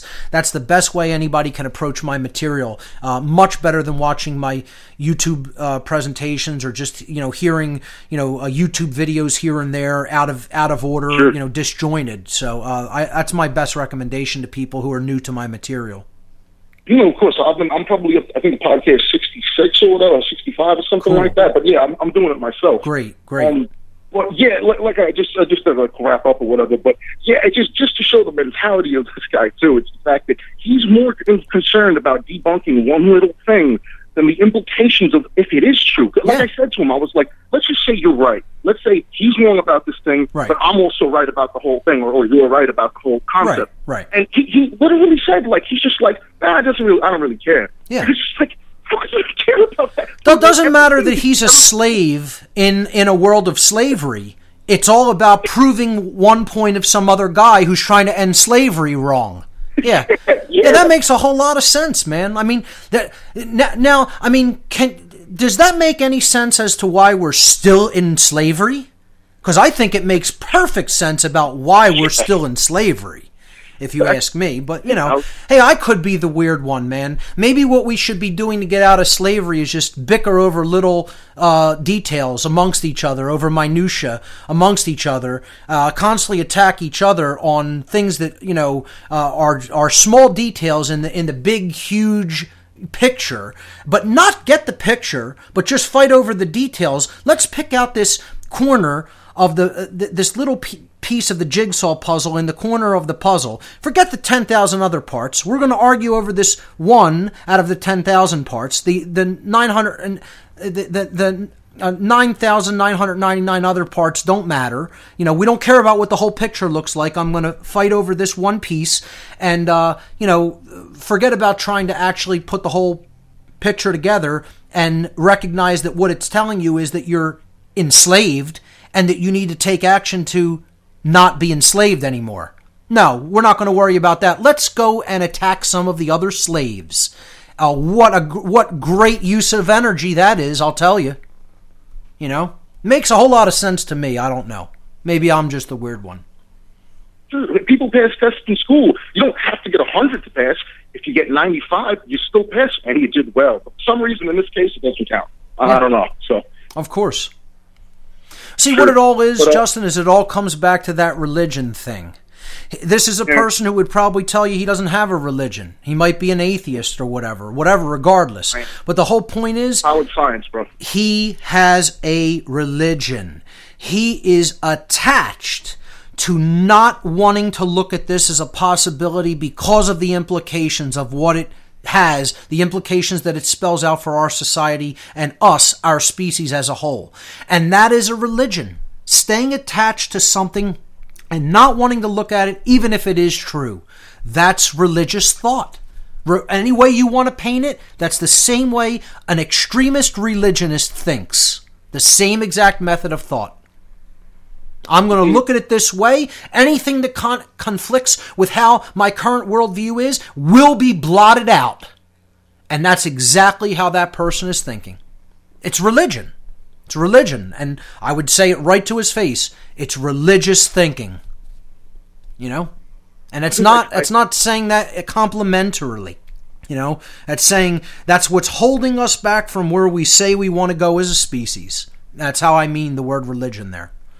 So, Justin, great points, man. And again, this gives people a lot to chew on, a lot to think about regarding where other people's mindset is at and what our work is to do to change it. You have anything else for us? Hey, brother. That's it? Okay, all right, Justin, thanks so much, man. Great to hear from you. Okay, let's hear from Swami Shivananda Giri in Illinois. Swami, welcome to the show. Agape!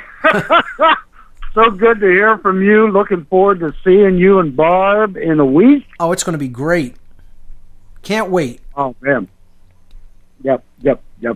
And just, being one of the folks who dares to care and standing shoulder to shoulder with you and Jay Parker, Curtis Davis, Freighter X, Freeman, those we know and love. Yes. What a rare treat to have such good folks around us. Absolutely. Swami, hold it right there. We'll let you continue on the other side of this break. Ladies and gentlemen, you're listening to What on Earth is Happening right here on Republic Broadcasting. We'll be right back.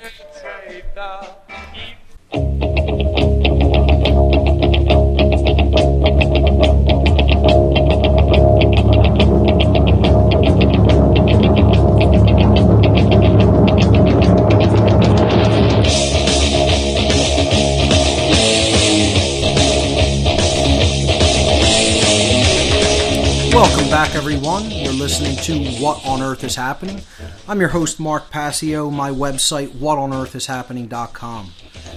All calls this evening, open lines, no taboo topics. We were on the line with Swami Shivananda Giri in Illinois. Swami, are you still with us? Oh, you betcha. Okay, I'll let you continue. Well, first off, I wanted to say thank you so very much to Joe from KC for making these tickets available. And I want to say, looking forward to meeting Patty and Jason and Mark from Ohio, the other winners. Yes. So really, really looking forward to that. Now, chasing back to last week, I wanted to throw in my hat in the ring, supporting anyone who wants to get a little peek at one of the possible theories of the truer history of humanity. Invest the time on YouTube in Michael Tessarian's Oracles and Origins. Absolutely. Oh my, I mean, Jay was the one who, I had never seen it until I heard Jay talk about it. And after I watched that, I just went, oh, what a great job. Somebody finally just threaded it all together, you know? And Michael Tessarian's work is prolific and meticulous. And it is done in a scholarly way. And he's just absolutely brilliant. I can't recommend that series highly enough. I'm telling people, if you want to, make a serious inquiry into human origins and the events of our past as a species, that 22 DVD series, Origins and Oracles, is absolutely essential viewing. That's all I could say about it. Yeah, and if you can't get a hold of that, there's like an 11-hour version, I think, on YouTube. Mm-hmm. Check it out. It's worth the investment of your time. Give it the opportunity to sink in and see how much sense it makes. Sure. Also, calling back to last week, wanted to mention when we were discussing the ancient texts and things, one of the great Eastern traditions were called sutras. Yes. And the thing with a sutra is the Sanskrit word for thread. And in a sutra, you'll only get like a sentence, maybe two, but that is what gets passed down. And then you have the masters of the traditions, the gurus, the Gnostics, the knowers, who then flesh out and expand upon that sutra. And that's the way the wisdom traditions were carried out through the oral traditions. Yes. Which have been with us always. And that's one of the great, people can read sutras, but without someone who really knows how to flesh all that out, you're not really going to get that much out of it, because you're reading a sentence that someone who is a master of this information can then turn into a 4-hour discourse. Right. Based on one sentence. It's kind of like a boiled down or a compressed idea that's brought into its, verbal written form in a very concentrated sense, but it can be unpacked or expanded. Right. And that's one of the reasons that this Swami got so into the Eastern tradition, because right. I came upon someone who knows all this stuff. And who is a master, and he took me on and taught me and made me a Swami. I'm just a Western guy, a macaroni and cheese eating kid from the cornfields of Illinois. I didn't grow up as any kind of a saintly being or anything. Right. But with study and practice and training, anyone can reach their full potential. That's right. And all the full potentials are out there to be reached. Mark Passio is awesomely playing the individuated unit of consciousness of Mark Passio. You know? Yeah. Swami is playing this Swami. And you, the listener, right now, are playing you, the listener, right now. God exists within you as you. You just had to forget that for a while in order to play the role of the individuated unit of consciousness in the infinite play of consciousness. And once we separate from that ego attachment, that we are our thoughts, we are our role that we play in life, we are our job, we are our, bank account or whatever, any of the other aspects of the self, and you realize that we're an aspect of everything, having an experience in the physical domain that is informing the spiritual domain, that is informing the underlying essence of what everything ultimately is, so that everything can learn and grow. We step back from that individuated perspective of consciousness, and that's when we could expand into the essence of the all, and then take on that wider sense of care that you came into this call saying, agape, the wider sense of cosmic, universal care, universal love. There is nothing but me here, and I know this now. And that's the whole difference. The only way the archons can keep humanity down is to keep imposing this limited perspective. Yep. If we know the real deal, their system falls apart immediately. Exactly, because if you were enlightened to that level of awareness, then you wouldn't do a job for a paycheck that involves doing harm to other people or stepping on other people's rights. You wouldn't get involved in the paradigm protection racket, as I call it, telling lies to other people and keeping information back that the powers that shouldn't be don't want people to understand, and taking a paycheck to do that, to be part of the so-called mainstream media. You would get involved in uncovering the truth. You would get involved in speaking that truth to other people. You would get involved in exposing the darkness, not just being afraid of it and saying, oh, I don't want to talk about all this negative stuff that's out there because that's going to bring more of it. No, you're going to say, I'm going to expose it. I'm going to show people this isn't the way we should be in the world, because, we can step back from that ego-attached, identified perspective and see that we're all in this together. We're all essentially one consciousness experiencing itself. And as one suffers, all suffer. Explore what is possible. That's it. Yeah. And then if you take the time and energy and invest in yourself to find the big S self hiding within you, not jumping up and down trying to get your attention. Oh no, that's for the stuff outside, for the objects of the senses. The self sits quietly within, just waiting for you to turn around and start looking. Yep. And then it will reveal everything to you.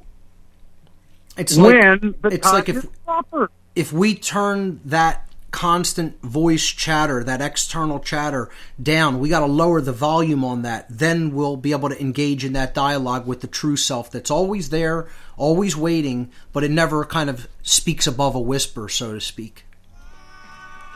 Swami, always enlightening, talking to you, always very enlightening perspectives that you bring forward for us to consider.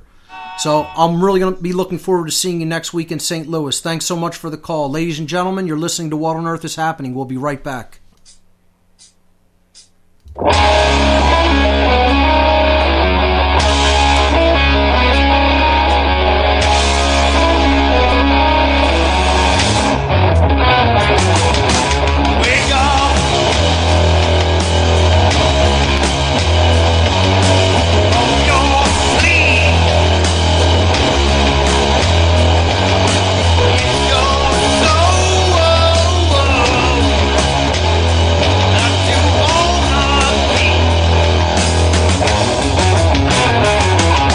Welcome back, everyone. You're listening to What on Earth is Happening here on Republic Broadcasting. I'm your host, Mark Passio. My website, whatonearthishappening.com.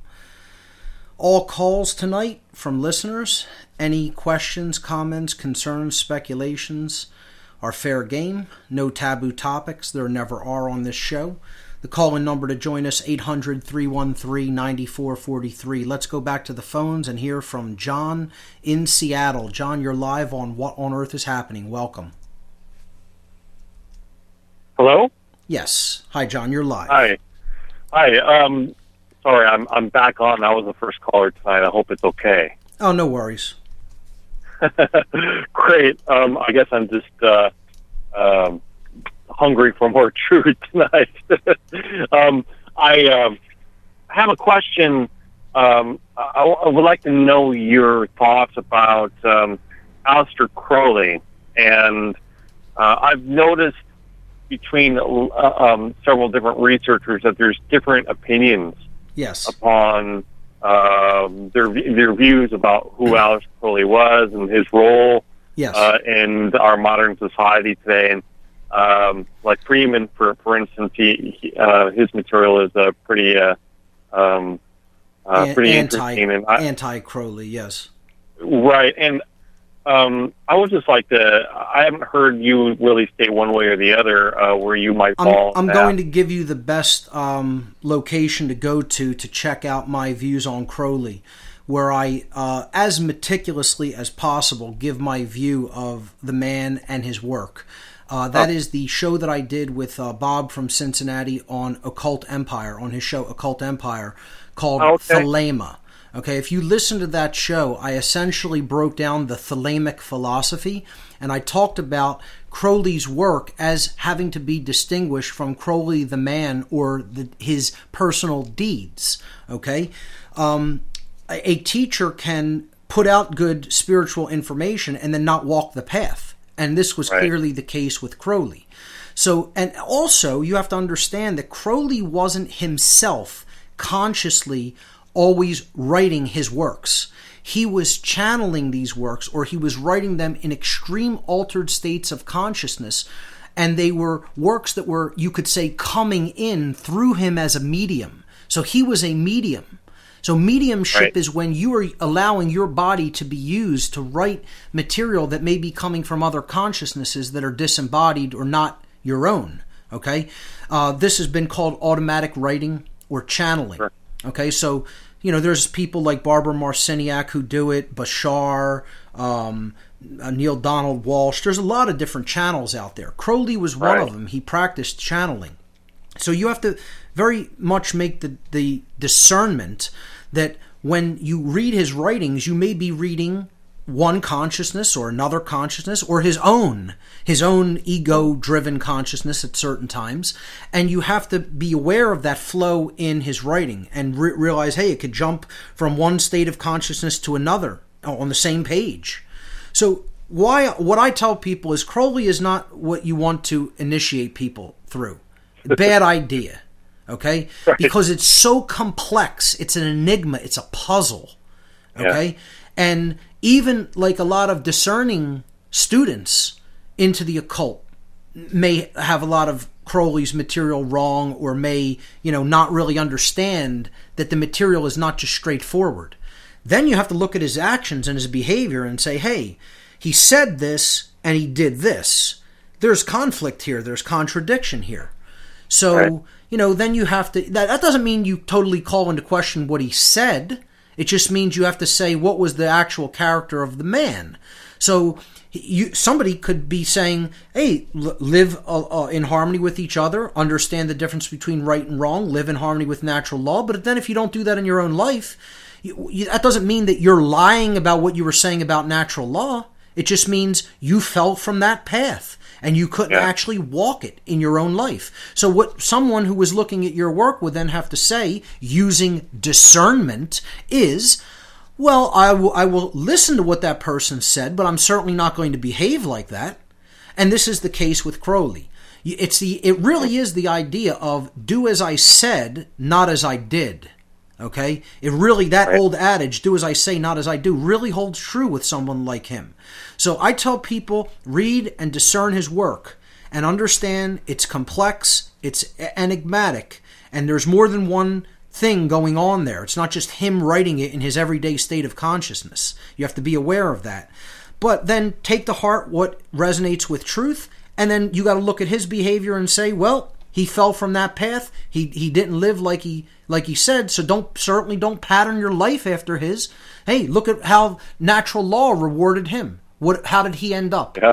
He ended up penniless, drug addicted, dying of lung problems because of his drug addiction and his poor health in a hovel, alone, with hardly anybody around him caring about him. That's how he went out of this world. Okay? Natural law probably caught up with him in this domain, in this realm. So that's kind of my take on Crowley. I really like his material. I like some of his writings. Not all of them. I don't agree with all of it. And I think you have to really discern between the writings in the spiritual domain that he channeled versus the consciousness of him, the man, and his behavior in the 3D world, which there's a lot of contradictions there. So it requires discernment, and it's certainly not a place you want to start if you're starting to look into spirituality, or if you're starting to look into occultism. Crowley is a place you want to end up at, not start at. Right. Yep. I hope that answers your question. Great. Sure did. Great. Thank you so much. John, thank you. All right, let's see if we can squeeze another couple of callers in. Let's talk to David in Massachusetts. David, you're live on What on Earth is Happening. Welcome. David, are you with us? Yeah, he's there. Yeah, Mark, this is about the third time I've listened to your show. Hey, there he is. I'm sorry, go ahead, David. Mark, am I correct in assuming or understanding that you do believe in the invisible world? Well, the whole show is about the occult. The occult means the hidden or the unseen. So that's all the word occult means. That which is hidden from sight, which is difficult to see, which requires deep introspective spiritual vision in order to see and comprehend and understand how it works. Yeah. You know what a lot of these atheists and these people that only believe in the material, materialists and everything. Yep. Sometimes I'll say this to them, Mark, that I asked them if they've ever heard of the boy that was born blind. And the boy that was born blind, he lived a long life, and he lived to a ripe old age. And nobody could ever convince him that the visible world was real. Wow. Yep. So, yeah. That which he could not perceive. He didn't have vision for that world, so he couldn't be convinced of it. We need to develop inner vision, and then we will see the world of the occult. We will see it as it actually really is. It's been there the whole time. It's our perception that needs to be adjusted so we can see what's really going on in this world. Yeah, great allegory. The invisible world is, as you know, Mark, it's the real world. The visible world is actually illusory. Hey, if I have time, Mark, sure. you might appreciate this story. I'm sure your audience will. I think people in your audience, but. Mark, I went out to Harvard Square about I think it was a Monday night or something, about 2 weeks ago or something, when the organized Satanists were going to celebrate the Black Satanic Mass. Yes, on the Harvard University. That's a group known as the Satanic Temple, and they were going to basically organize a mock satanic ceremony known as the Black Mass that they were going to have at. On Harvard's campus. I think they got so much negative backlash as a result of wanting to have that, psychodramatic ritual performed there that they had to call it off. Am I correct that it was called off?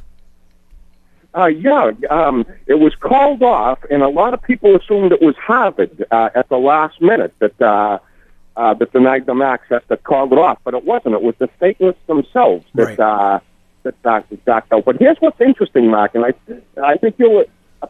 Oh yeah, you going to a break, Mark? No, go ahead. Oh, Mark, you no doubt are familiar with Johann Goethe's epic prose poem Faust. Yes. Yeah. Faust and Mephistopheles and all that. You're conversant with that poem, right? Now we are coming up to the break. Hold on there, David. I'll let you pick this up on the other side of the break. Ladies and gentlemen, stay with us. You're listening to What on Earth is Happening.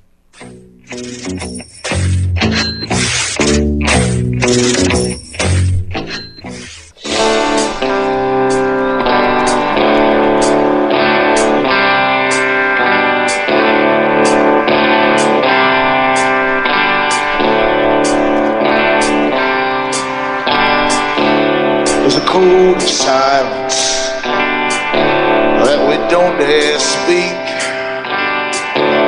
There's a wall between us and a river so deep. We keep pretending that there's nothing wrong. But there's a code of silence and it can't go on. Welcome back, everyone. Last segment for this edition of What on Earth is Happening coming at you. We were on the line with David from Massachusetts. I'll let him finish up his point, and then we'll take a couple of other callers. David, are you still with us? I'm still with you, Mark. Yeah, okay. Thank you for holding me over, Mark. Sure. Mark, what I'm going to tell you, I couldn't make this stuff up. Anyways, I went out to St. Paul's in Harvard Square, and the St. Paul's in the Roman Catholic community and everything, their answer to the Satanic Mass was a benediction service. And it was presided over by Father Michael Dreyer and Auxiliary Bishop Arthur Kennedy. And they exposed the Blessed Sacrament on the altar, and we recited the divine praises and so on and so forth.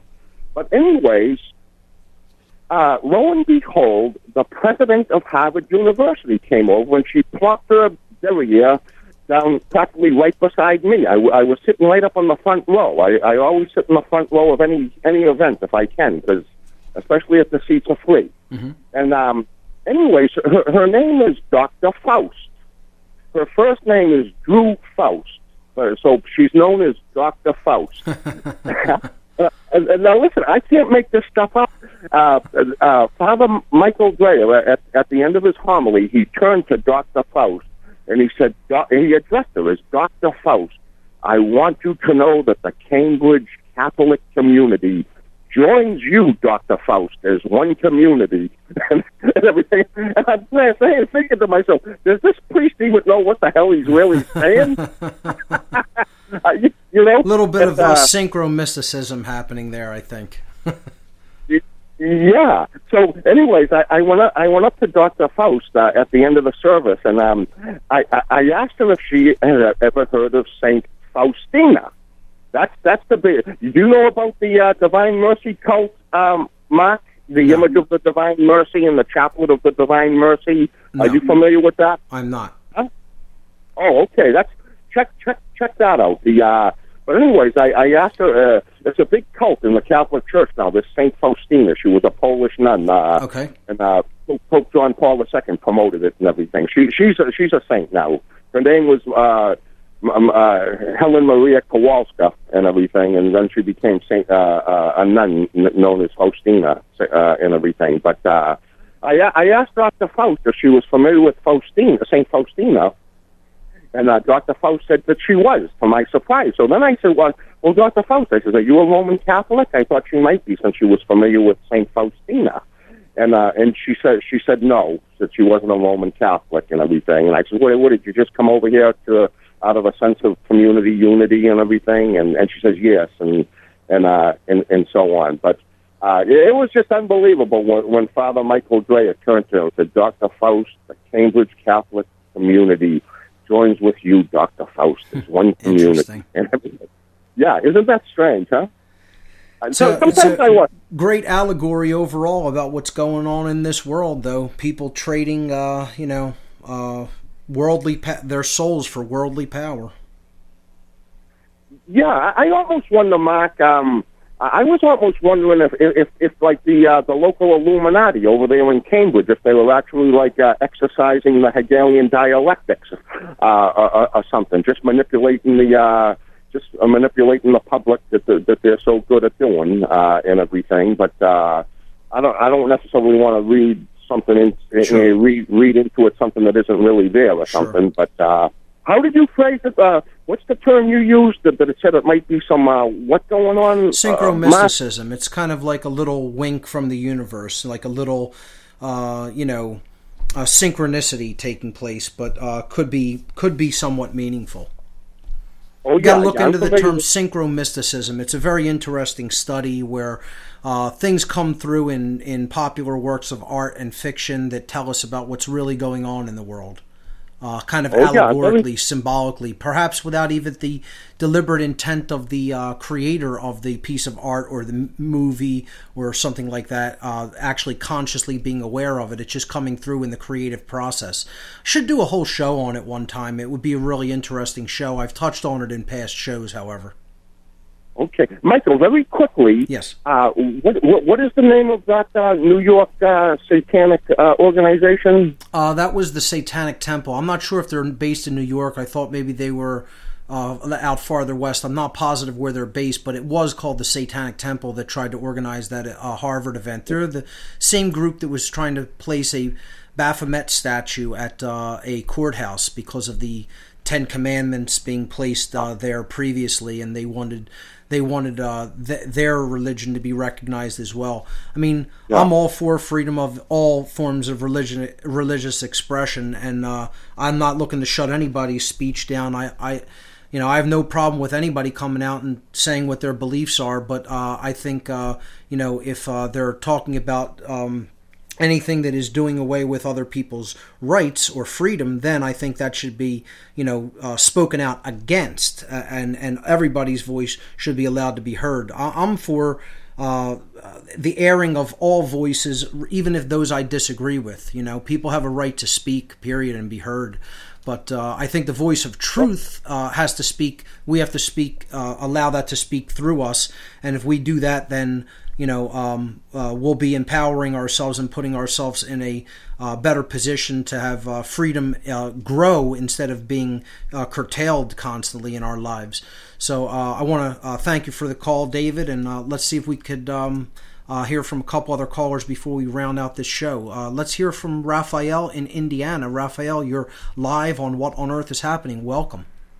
Hi, Mark. I just want to say thank you for everything you do, and thank you. Giving out all the information you give us out there, and thanks to you, now I realize how many idiots I'm surrounded by and bounded by their beliefs and actions, and it's our job to wake them up. Yes, that's exactly it. Now we just see what our work is to do. So thank you for that. And it's not something that we want to do, but unfortunately it's something we have to do because of their beliefs and their actions. We're bounded by them. That's right. In this material world. That's right.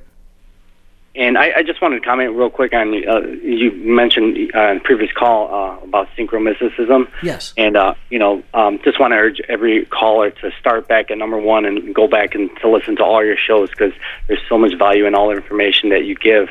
And, when you begin to path of truth, synchronistic patterns unfold. In my personal life, things have happened, and things have begun to, quote unquote, I guess, connect the dots. Kind of like when you talked about, I think, with Kevin and his show, how that issue you had with the door lock, and then you unlocked it with the compass, and then when I think you were supposed to meet, or you were running late for a show, and then Barb was making you late for whatever reason, and then the notes that you had with the interviewer, his notes were kind of like when you were mad with somebody. It's kind of like related to the same exact scenario that you dealt with before. Right. And it's just pretty amazing. The universe is constantly speaking to us through symbols and allegories and events of our daily lives. It's up to us to recognize the patterns and see meaning in it, because there is meaning and purpose in all of it. And it's just, we're so all over the place and scattered and paying attention to other things that we often miss those really important clues and miss that important message because we're so focused on the minutia of everyday life. Yeah, I mean, it is mind-boggling, the things that you do come across, and the information you hand out. I mean, today, actually, I was listening to, I'm up to 106, and you made a comment, keep an eye out on May 1st for, any events, and sure enough, on May 1st is that evening is when they announced, was it the killing of Osama bin Laden? Oh, sure. Yep. Oh, that was definitely a May Day event ritual for certain. Walpurgis they brought that whole nonsense story out to the public. They love doing things like that on May 1st. Advertising their victories, like mission accomplished in Iraq. That was done on May the 1st also. Ladies and gentlemen, unfortunately, that's all the time we have for this edition of What on Earth is Happening. Remember, there's only 2 mistakes you could ever make on the path to truth: not starting and not going all the way. We'll see you right here in 2 weeks. Thanks for listening, everyone. Good night.